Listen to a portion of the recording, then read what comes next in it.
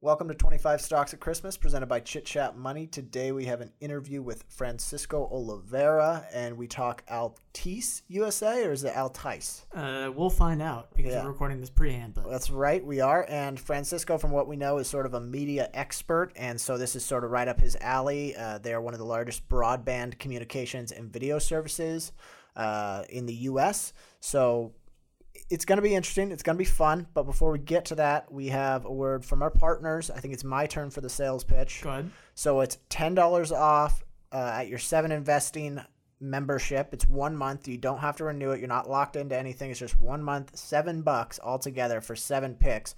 Plus, the picks are on fire. So, I mean, it's going to pay for itself. They have great compounded returns. You can check out their returns on their site. It's been fantastic. $10 off the first month is a sweet deal. No lock-in. So try it out. See if you like it. All you got to do is use code CCM at checkout. Here you go. Welcome to Chit Chat Money. On this show, hosts Ryan Henderson and Brett Schaefer interview industry experts and riff on the world of investing.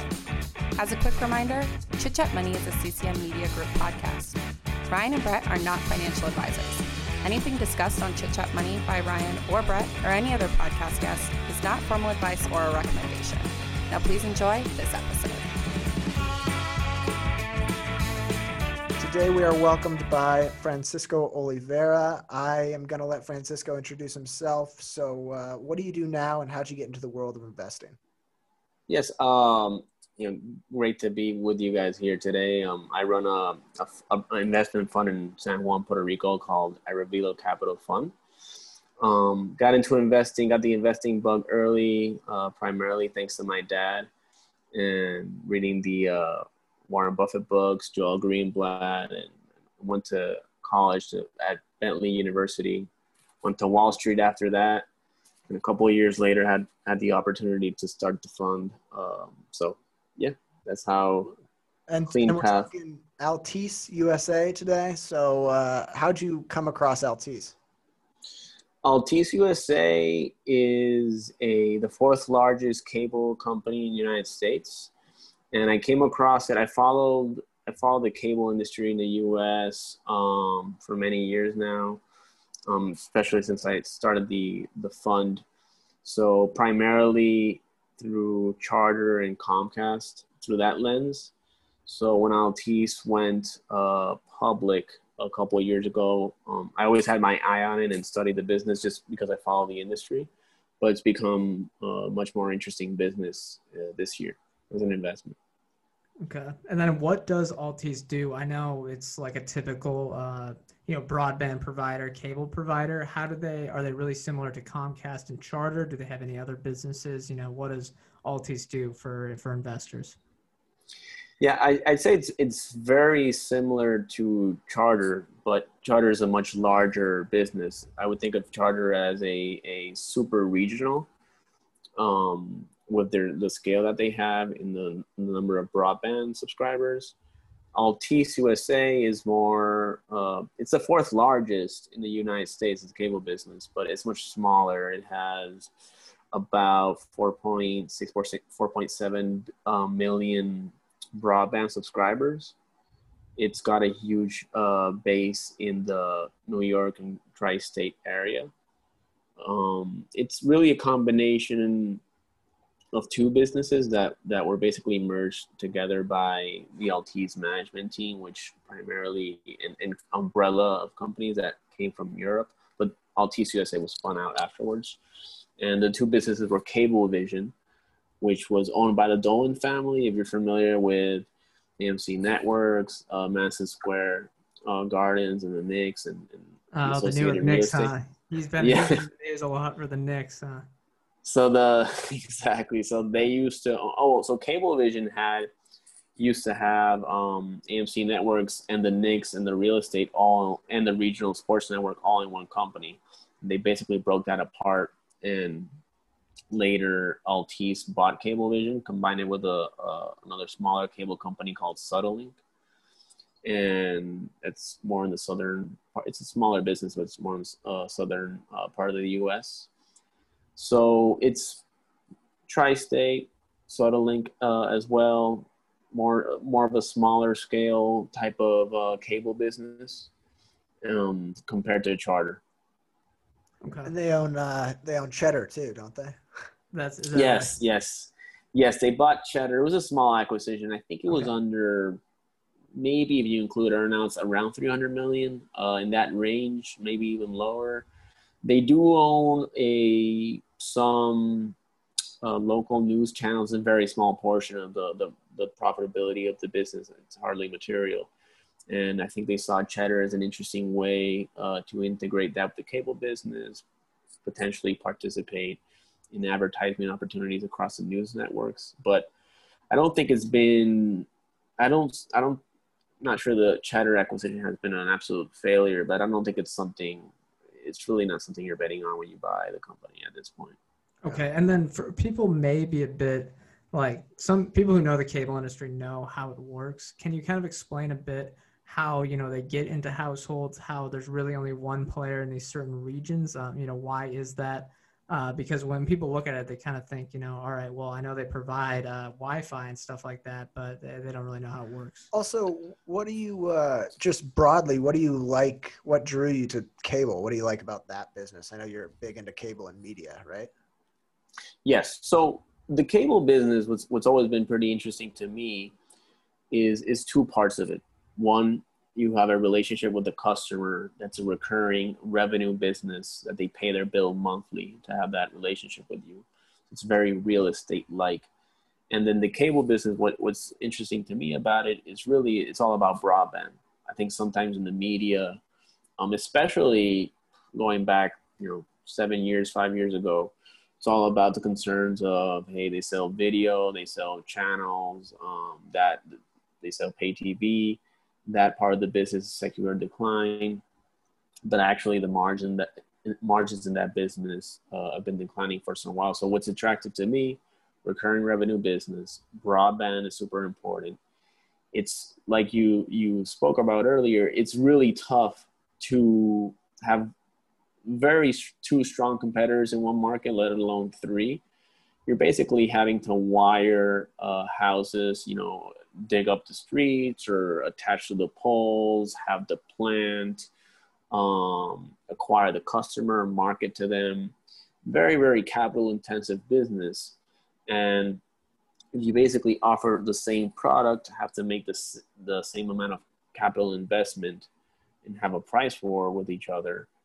If you have two very strong competitors, it's a really a bad recipe. So over time, it's really become more of a one player industry. There's some markets where they're more dense, there's more competition, or there's certain subsidies in some states. There might be other participants.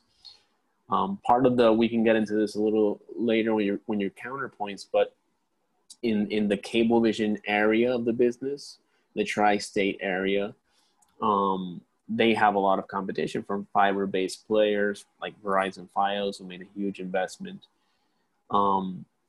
That investment's billions of dollars, and it didn't end up being very profitable for Verizon, and they divested a lot of those assets to players like Frontier, which ended up going bankrupt.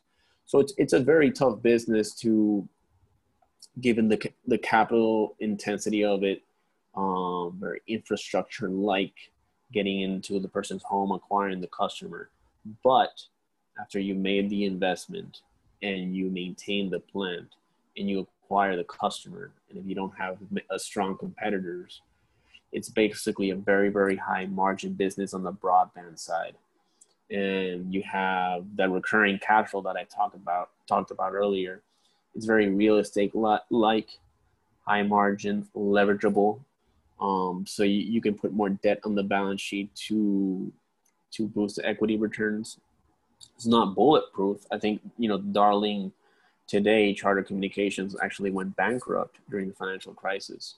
So you can take things to the limit, but if you run those business well, given the high margin cash flow nature of the business, the broadband business, it's certainly a product that you really can't live without. There's been some surveys where people would rather have broadband than milk in their house. And So it's That's a good- extremely Did important. you say broadband rather than milk? That's a Yeah, good, that's a good there was survey. apparently it was a survey a while back. It kind of like I just kind of laughed at it, but I'm was not sure if it's like, who knows with these surveys, right? And sample Yeah. size, etc. But it was kind of funny. And today, with COVID, it has become even more important, right? So you've seen a trend where people that maybe had subpar internet service, maybe a copper player, a legacy plan that doesn't provide as fast internet, is more likely to subscribe to a high-speed cable broadband business, or upgrade their speeds and pay more. So it's always been, in my mind, in my framework and looking at things, I always saw that having high-speed internet in your house that's very reliable is it's just essential, right? The business, the economics behind that business, because you can have essential businesses without necessarily good economics. But if the economics behind that business are strong and they're recurring in nature and high margin, I think it's a very, very attractive business to start with. So the importance of the business, in my mind, of the industry was always going to increase. So that's why I think overall the cable business was very attractive to me. Okay, and then so say someone wants to raise their speed, right? How much incremental cost is that for someone like Altice? Is it almost pure margin? It's almost pure margin, yeah. Okay. It's almost pure margin. If they have to change, let's say this is a customer that's been a customer of Altice or a regular cable company for a very long time, and has an old modem in their house, then there will be some capex associated with that because you need to replace that modem. But typically it's a very high margin. It's not, there's not an extra added cost to it. Okay, and then for Altice specifically, I know when I started digging into this, I kind of just looked up the ticker on Twitter to see what people said, and there was some sort of strife about management. So what do you think about management just broadly? I have a different view. I think management hasn't been perfect. When they made a lot of headlines once they bought Cablevision and Suddenlink and merged them, because they basically went out there and said, the margins of these U.S. cable business are way, way too low. We're talking about the mid 30% EBITDA margin, maybe even low 30% EBITDA margin business. And they were like, we're going to take this a lot higher, over 40%. And today, Altice's EBITDA margins are approaching 50%. So when they said that, they announced those deals in 2015, when they said that at the time, people were like, they're going to destroy the business. They're going to do like a 3G capital cost cutting to the bone. They're going to take investment out of the plant. It's going to have worse customer service. When they bought this business, it was under an umbrella of their European businesses. So they own cable and wireless business in Europe. And those suffered for other reasons. And eventually they IPO'd in the US, and then the European business had like management fees that they charged to the US business. They ended up doing like a special dividend of the US business, levering up after the IPO, which people viewed as kind of like a bailout to the European side. They eventually spun that out. There was some compensation things that probably weren't too, kind of kosher to put it that way. Right. And so people had a bad perception, and even the guys from Charter were like, look, if their experiment works, then, it'll be good for the entire cable business.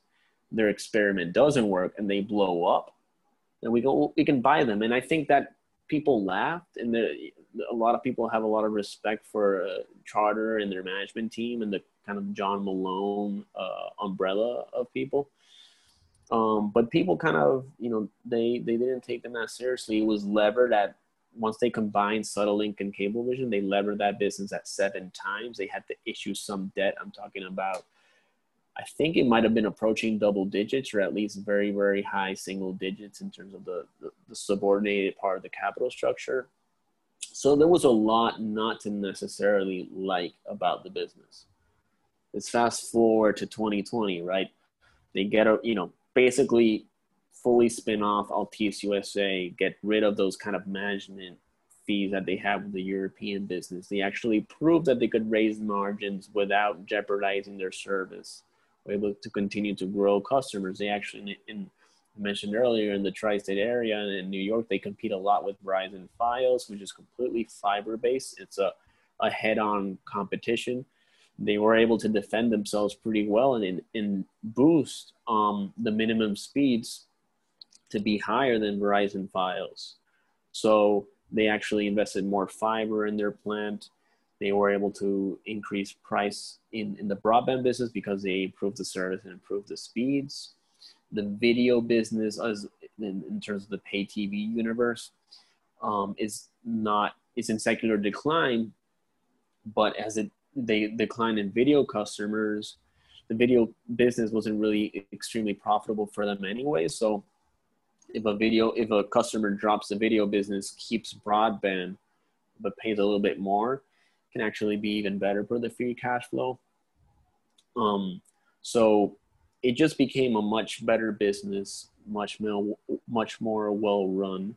The multiple came down drastically, and they got a little, they had private equity partners when they acquired these assets as well, and those began to sell, and they basically all cashed out. The Altice business in Europe sold all their shares, became a much cleaner shareholder base, cleaner structure. They proved that they are very, very competitive, a very, very strong business. They delevered. So talking about it was levered at over 7 times EBITDA. He basically took down that below 5. And then they, after they streamlined everything, they started repurchasing shares. And I saw that, situation unfold over time as a follower of the industry. And then this year, basically, obviously the market sold off incredibly. And in the March-April range, basically trading at a 20% plus free cash flow margin, free cash flow multiple, yield. I'm sorry. Yeah, yield. Wow. That's that's good. What has happened since then is, in my mind, as a follower of the cable industry, they're at a point where they're the 4th largest player. Number 1 is Comcast, and it's very difficult for Comcast to do deals. Number 2 is Charter, and they've acquired a lot of cable business, and they have an exceptional management team. Number 3 is Cox, which is privately owned and by a family. And basically what's been reported is that they're really not interested in selling. So they're at a point where, balance sheet's cleaner. They're operating efficiencies and they're competitive wise are doing very well. So in my mind, the stock fell out this year. The broadband business overperformed. So what's next, right? So I thought they would probably either make deals, acquire other smaller cable businesses, many are private, or they would repurchase a lot of shares. And the management team is actually going back, actually give them a lot of credit.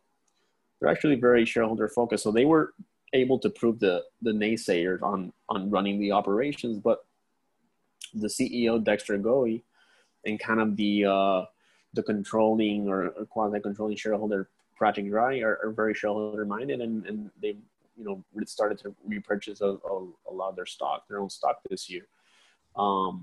And if we fast forward a little bit after we kind of get away from the lows of the market in the COVID crisis, they try to acquire a business called Atlantic Broadband that's owned by a cable communications business in Canada. And it was a little bit of a complicated deal. It was unsolicited.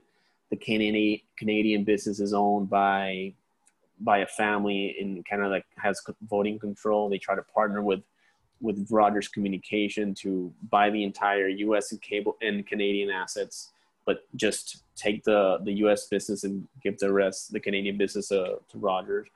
They raised their bid. They tried to negotiate, but no dice. So after that, it was very clear that the Canadian family did not want to deal with Altice USA or Rogers.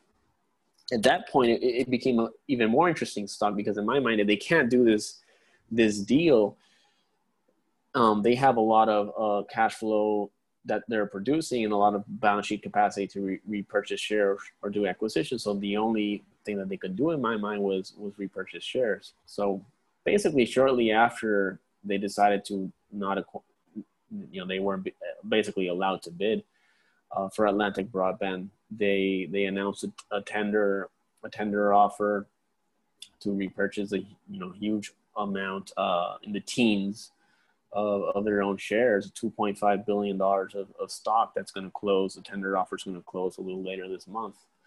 And they've repurchased a bunch of shares this year. And now it's a little bit, and I'm going on a lot of the story, but at the moment, post the tender, it's actually a little messy because they sold a smaller commercial fiber business that they had. They sold 49%, 49.99% to be exact, of a commercial fiber business to Morgan Stanley Infrastructure Partners, and they're gonna receive net of tax proceeds $1.1 billion.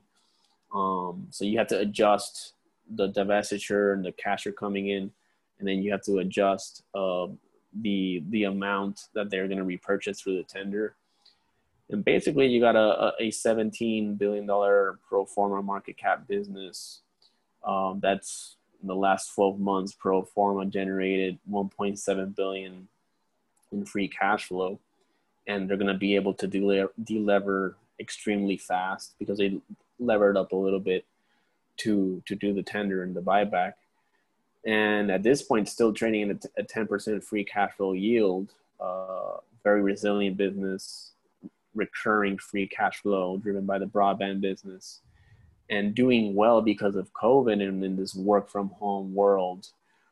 You can't have a bad broadband connection in your house or apartment. So the trends are very, very favorable to them. Competitively, they've been great. The free cash flow is very high. And as you delever, you're going to create a lot of equity value going forward post that tender. So I know that was a mouthful on the trajectory of Altice USA, but that's some of the reasons why I think it's an interesting name here. No, that makes sense. That was a great overview. Ryan, do you have any questions or thorough thesis? And I mean, the more you talked about it, the more I thought the need for high-speed internet, I mean, is higher now than it maybe ever has been. And it's not going away. Right. Yeah, exactly. That's why, look, if you want to compete with these guys, and something like, for example, Charter CEO Tom Rutledge has said, we're going to keep improving the broadband business. We're going to keep raising speeds. We're going to continue to make the service better. So if you want to compete with us, you have to overbuild us. So you have to dig up, the streets or attach cables to the poles, and you have to knock on everyone's door to see if they want to buy your service. You're going to have to, so acquiring the customers is very expensive in addition. So it's a business that if you treat it right, so if you maintain the business pretty well, continue to improve the service, raise speeds, it's just really hard for anybody else to come in and famously, about 5 or 6 years ago, when you would listen to the quarterly conference calls for all the cable businesses in the U.S., the biggest risk was something called Google Fiber. I don't know if you've heard of it. And Google Fiber, they wanted their vision was that, digging up streets, attaching poles, and putting fiber-based, very high-speed internet and disrupting the cable business. Well, they quickly figured out that the CapEx that was going to be required and the marketing spend and the customer acquisition costs on top of that was just going to make the economics extremely horrible. And you had basically a CFO of Google coming in that's much more disciplined. Like, hey, when they created the alphabet structure and they separated the different businesses and the other bets on one side and the search and YouTube on the other, and some of the other businesses, they basically took a look and said, like, there's no way we're really gonna do a U.S. national fiber service, because it's way too hard. It's the return on equity on that or assets is just going to be horrible. Because something that's kind of funny is that when they announced, hey, we're going to X county and X state and we're going to build Google Fiber, the cable business in that area automatically increased speeds without raising prices, which makes it even harder, right, for a new player to come in. So run right and operated well, it's a very difficult business to kind of disrupt. It's kind of what reminds me what Warren Buffett says about the energy business. The energy business for him is not necessarily even better than the energy business, by the way, but he likes to say that the energy business for Berkshire is not that one that will necessarily make them super rich, but it'll keep them rich. Yeah. Because it's really hard to come in and disrupt, basically an energy provider that runs so efficiently and provides a good service to customers, because the capital required. The cable business is like that, but it's so essential and the consumption keeps going up that people are willing to pay more for it in terms of the monthly prices. Yeah, I mean, if Google is thinking there's going to be too much capex, that shows that even a well-capitalized player that's doing like $25 billion in free cash flow a year doesn't think it's worth it. So, I mean, that's pretty good. Yeah. All right. Anything else, Brian? Or are we I think that's it for the first half. We're going to hit a quick ad break here, and then on the second half, we'll try to poke some holes in Francisco's thesis.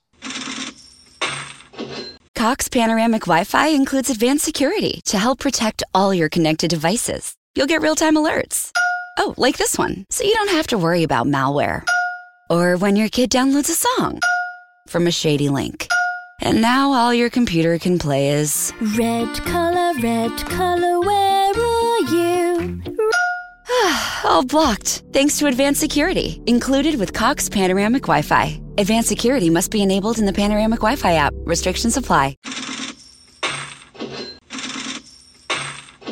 All right, welcome back in. The next up, we have Devil's Advocate. So for anyone that doesn't know, this is sort of our poking holes. We're trying to make sure the thesis is bulletproof, if you will. And so we're going to provide some counterpoints and let Francisco try to refute them. My first one, when I started sort of digging in for some negatives on the business, a lot of people mentioned that their strategy could potentially tarnish their business. And I know you already sort of mentioned this, but Todd Wenning, I think, was the one who wrote a piece on mortgaging your moat, which is like you're sacrificing your long-term customer relationships for short-term profits.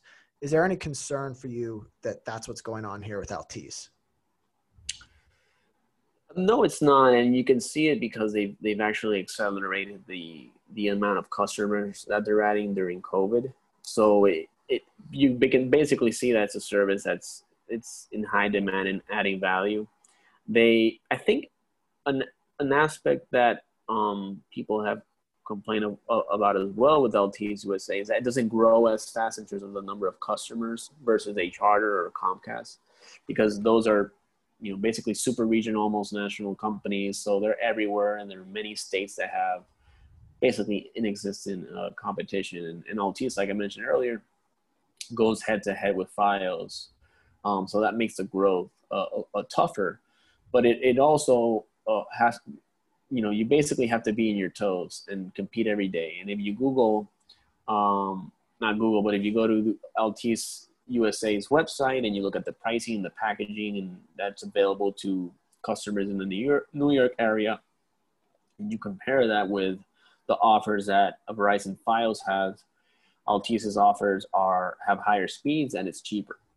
So they've continued to invest in the business, make it better, and compete with a player that was actually doing some harm to Cablevision before Altice actually acquired them. So I'm actually pretty confident that they're basically willing to compete and invest in the business to not get too complacent, right?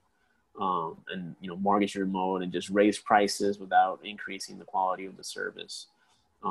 They've added a lot of the cable companies in the U.S. have added a wireless business that basically it's an MVNO, so they basically license a operator's wireless business and sell and wholesale it and sell it to the customers and bundle it with broadband. And they've done some incredible offers, $20 a month for wireless, and they use the T-Mobile and Sprint's network, which is a network that's investing a lot in high quality. So they're willing to compete and offer very attractive products in wireless. And that business is still small, still growing. It's only, I think, it's under 200,000 customers, maybe in 100,000 range. And so they're willing to invest. It's a business that's still losing money for the company, but it's one that it's adding value to the customers and one that has a lot of potential. So I don't think they're complacent. I think they want to continue to see opportunities, and they find businesses they're smaller that they can add and continue to improve. They'll do that as well. So I'm not too concerned about that. So Okay. Oh, good. I was gonna say, you mentioned that their EBITDA margins are, I think it was EBITDA margins are much higher than the traditional business. How did they get there? Was there cost cutting? Than the traditional industry, or The than industry, yeah, traditional industry. I think it was margins. just historically, but maybe. Okay. So, well, there's two parts there, and historically the EBITDA margins were a lot lower, and part of the reason why is that Cablevision in particular had a lot of, let's call it, unnecessary corporate overhead. A lot of executives with huge salaries. It was family controlled, big sprawling headquarters. So they basically ran it in a way where more entrepreneurial, to be clear. And what they did was, let's not invest in areas that it's just waste, and let's invest in areas that will provide value to our customers. So they actually increased their investment in their plant in terms of investing in fiber, right? So given that their tri-state area cable business competes pretty head on with Fios, that's fiber based, which is superior to the cable plant. They're actually upgrading their network to fiber. So there was a lot of waste in the business, to answer shortly. But the cable industry overall, their margins have been naturally going up.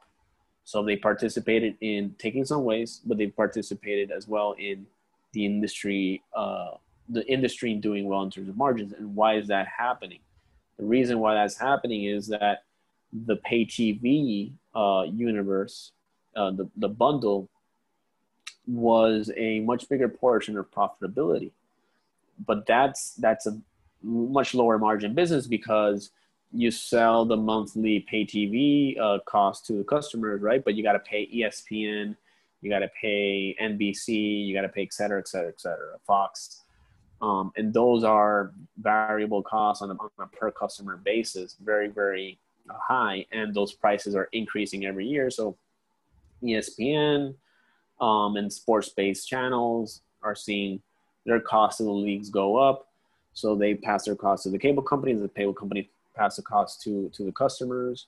And that's created, obviously, and for other reasons, in the next Netflix effect, et cetera. But those are facing headwinds. And so those customers are declining. They're just saying, look, we're going to pass that. If ESPN wants to raise their price, we'll just raise it to the customer. If the customer wants to leave, but stick with us in broadband, that's going to be a much higher margin customer. So the revenue mix has been shifting to broadband, and the margins of broadband are much higher, and the pricing of broadband is going up, and that's creating the entire industry's EBITDA margin to go up. And the capital intensity of the entire industry is going down, because a big portion of the cable business capital expenditures are actually set-top boxes for the customers. The customer premise equipment is what they call in their financial statements. And when you don't subscribe to the pay TV bundle, right? You don't need that big box. That Right. it's actually, it costs, if it costs, I don't know what it costs these days. I think the price has been going up for the cable business. But let's say it costs $100. It's $100 for a customer. Multiply that for by millions of customers. It's a lot of money over time. So if you're the cable business becoming more broadband based, and that's making the cable business more capital efficient at the same time. And they're also, and on top of that, some cable businesses are saying like, look, we'll sell you a pay TV and don't use our set-top box. We'll give you an Apple TV, and you pay for it, and you get the app or a cable, the Charter app as an example, and you watch your channels virtually, or you get a Roku device. So the entire cable industry is becoming way more capital efficient, with higher margins. And LT saw an opportunity of a business with a lot of fat in his cost structure, took that fat out, but also invested in fiber, and at the same time benefited from all these industry trends. Okay. So it's not a situation where they just cut cost like crazy that hurt the business. Okay. And then I guess one other part that people probably look at, the debt kind of jumps out at you when you first look at this business. A lot of people might think that the debt load would hamper returns over the long run. Correct me if I'm wrong on these numbers, but they have around $25 billion in long-term debt, and they generate, like you said, in between $1.5 and $2 billion in free cash flow annually. That may, even if they are generating that cash flow, they're still going to have to pay down this debt. Can you maybe explain a little bit what their debt structure is, when they're going to have to pay back this stuff? So they are definitely more levered, more highly levered than their cable industry peers, especially after executing this tender offer for $2.5 billion. So our numbers are in the same ballpark. So pro forma for the tender offer and pro forma for the recent sale of the commercial fiber business, they have a little bit over $26 billion in debt, and they in LTM, this is a business that's growing, right? So it's probably better to look at it in a next 12 months basis, but to be conservative, let's look at the last 12 months.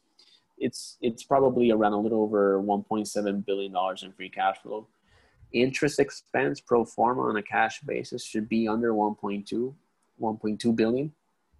And CapEx is around 1.1, and EBITDA is a little bit over 4. So you got a little bit over 4 in EBITDA, a little bit over 1.1 in CapEx, and around 1.2 billion in interest expense.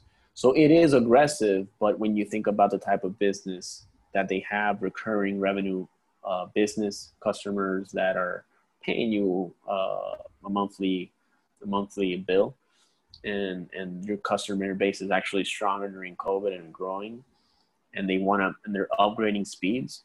So in the last quarterly call, I think the broadband revenue was growing in the double digits, and a big portion of that was price increases, but not the price increases of just slam higher prices at customers, because many were just upgrading to higher and higher speeds. So you do have a large amount of debt. Debt to EBITDA basis is over 6 times. A Charter Communications, and this is 6 times pro forma. A Charter Communications is 4 to 4.5. Comcast is a little bit more conservative, and they're taking their leverage down under 3 times over time, and probably closer to 2 times. So it is more aggressive, and that's why I think it probably has the high free cash flow yield. But given that they're returning so much capital to shareholders, I think that makes it attractive and makes the risk reward interesting.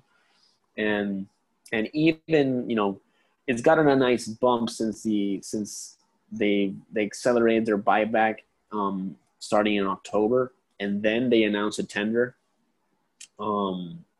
late last month. So it's had a nice run up. But if you eliminate that run up, we're talking about a pretty high free cash flow yield. And what they decided to do was, look, let's just take down our equity by nearly 20%, right? So in a very, very short period of time, we're talking about months. So high teens in terms of the buyback in 2 or 3 months, because they see they're generating so much free cash flow. They're seeing how their business is doing. They don't have acquisition opportunities ahead. So they think it's a worthwhile use of capital. They've been refinancing debt and lowering their pricing, and the debt is pushed out, and they're continuing to push out. They don't have like a huge maturity that's coming up that would harm it in any way, and free cash flow and their revolver are there to provide a lot of liquidity in case you get another freeze up in the credit markets, but they don't have a situation where they have a lot of maturities coming, and they're been actually refinancing a lot this year to lower interest expense. So it's basically like a public LBO, a leveraged buyout of a public company with very, very attractive free cash flow with a good path going forward. So it's not, there are a lot of investors that would look at the balance sheet and would say, look, this is not necessarily for me, because they would say it's not the most conservative thing in the world. And they're probably right. Charter has a much, some people even say that Charter's balance sheet's aggressive, but Charter has much lower leverage than they do. But it's a very strong business, very recurring in revenue in nature. And what they've done is just take down, shrink their equity. And I think that's going to prove worthwhile, because going forward, what they're going to do over the next 18 months is just generate the free cash flow, pile up the cash in the balance sheet. And as you naturally de-lever and the multiple of enterprise value to EBITDA, if it remains stable, you create a lot of equity value. So I think it'll be worthwhile. But I would agree, there's just a lot of investors who would say this is not for me, and maybe that's why the opportunity is here. What would have to happen for you to sell it? If what would the flip side of your thesis, if you will? I think two main things, business-wise and valuation-wise. Right now, pro forma for this tender, and I'm assuming very aggressive. That the way the tender works is that they have offer a range of price of what they were acquire the stock at. The stock is in the high $34 range, and they would buy back stock even at 36, right? So in my assumptions, I assume they just buy all that stock at 36, which is not necessarily the case. But basically, even with those assumptions, it's trading at 10% free cash flow yield. I think if it goes to something like 5% free cash flow yield, then look, the leverage and everything else, then it's not worth having a 5% free cash flow yield for this stock. So on a valuation basis, yes, if it has a huge run up in a very, very short period of time, then it's probably worthwhile to sell.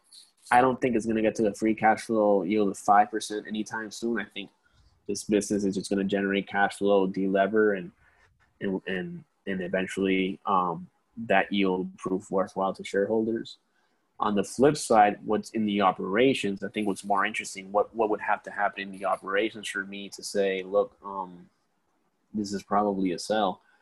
And mainly, I think if they have issues with the broadband business in terms of competition with Fios, I think they've been competing very, very well against Fios.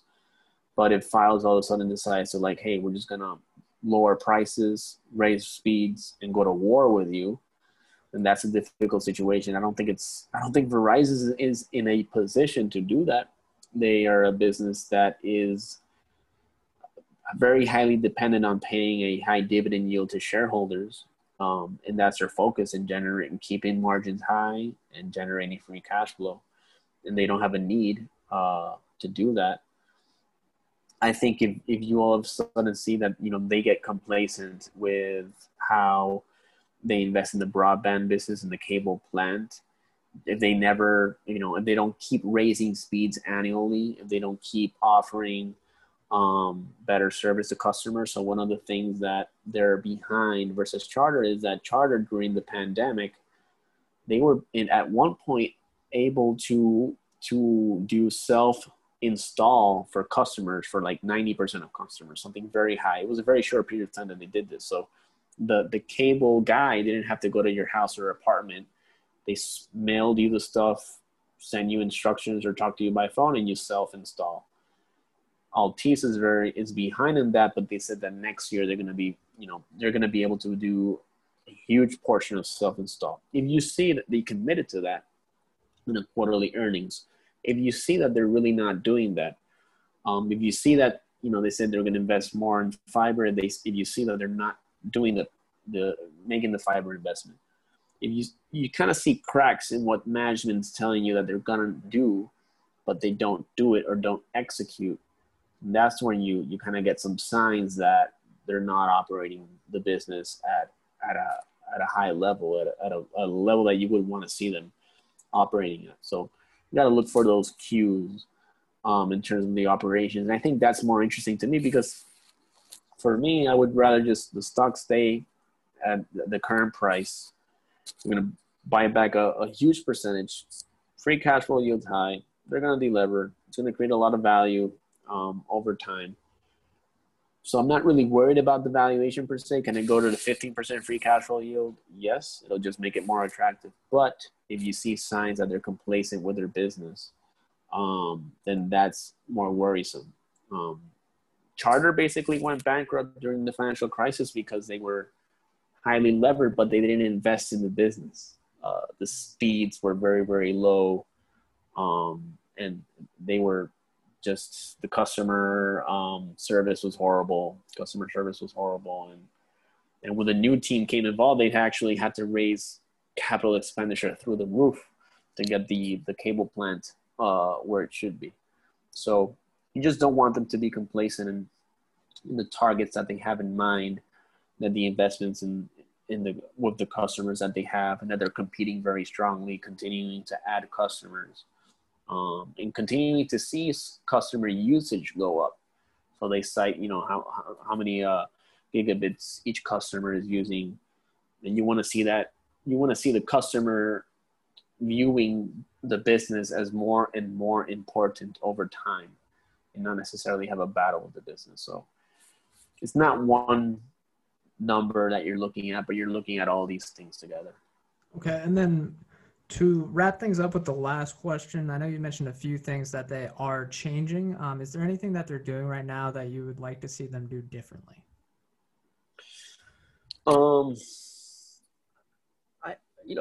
Something I mentioned earlier, just getting more aggressive in terms of the self-install. I think they could be a little bit more aggressive on the pay TV side. The pay TV side is a little bit more bloated for them because they're in New York, right? So there's a lot of regional sports networks there. So the cost of the pay TV is just much higher.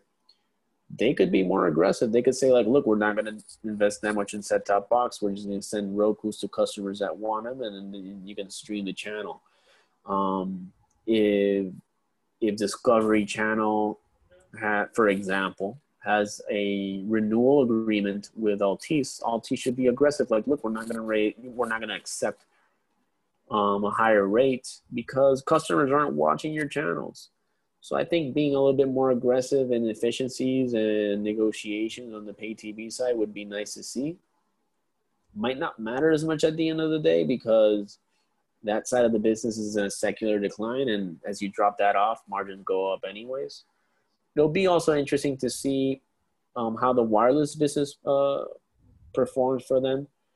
It's an investment, so they're losing money on acquiring customers, but they're basically leasing the T-Mobile network, and T-Mobile's doing a lot of interesting things. Maybe they should partner with T-Mobile.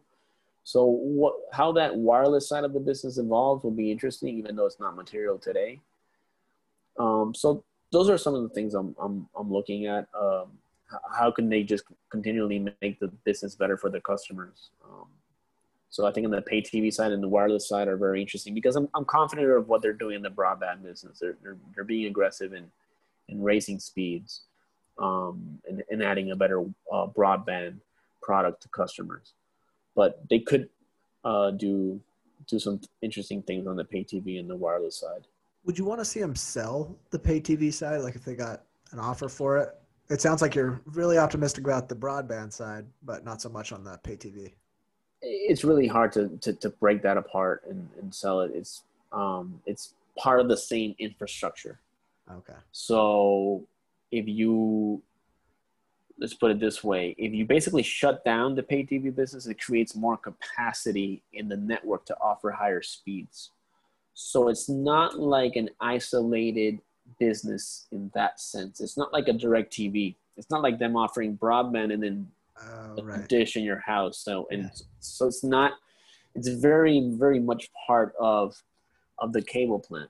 So think about a DirecTV. When it rains, the signal gets bad. If it rains, as long as there's power and there's nothing that falls in the cable wire itself, you're still going to have the signal for pay TV. So it would be very difficult to sell the pay TV side of it. Okay. It's better to just run it for whatever profit you can get out of it. And if it goes down, it just goes down, and your broadband margins, your overall margins will get higher. And if you can find more efficiencies and customer churn goes down, then even better. Right. So many of the smaller cable businesses, there's another one called Cable One that's public. The ticker is CABO. They've just basically said, like, look, screw it. We're not, we're leaving the pay TV business for dead. It's going to be all about broadband. And they have the highest margins in the industry. So because and the highest multiple, it trades into, some people would argue of why the multiple is so high, but it's not going to be, it's not the end of the world if they continue to have the pay TV business. They can make it better and reduce churn versus okay, they can't sell it. So I think that's all the questions Brett and I have. Where can listeners find you if they want to see more? Yeah, follow me on Twitter at Franco Oliveira, and so happy to talk investing with anybody. Hope you all enjoyed the episode. Yeah, I think we've got a great overview of, Altice, but just the cable business in general. Like, that's something I didn't really dug into much, and I think that people will, they'll like it. So definitely. Awesome. Great. All right. Well, we want to remind our listeners that we are not financial advisors. Anything we say or discuss here on Chit Chat Money is not formal advice or recommendation. Thank you guys for listening. We'll see you next time.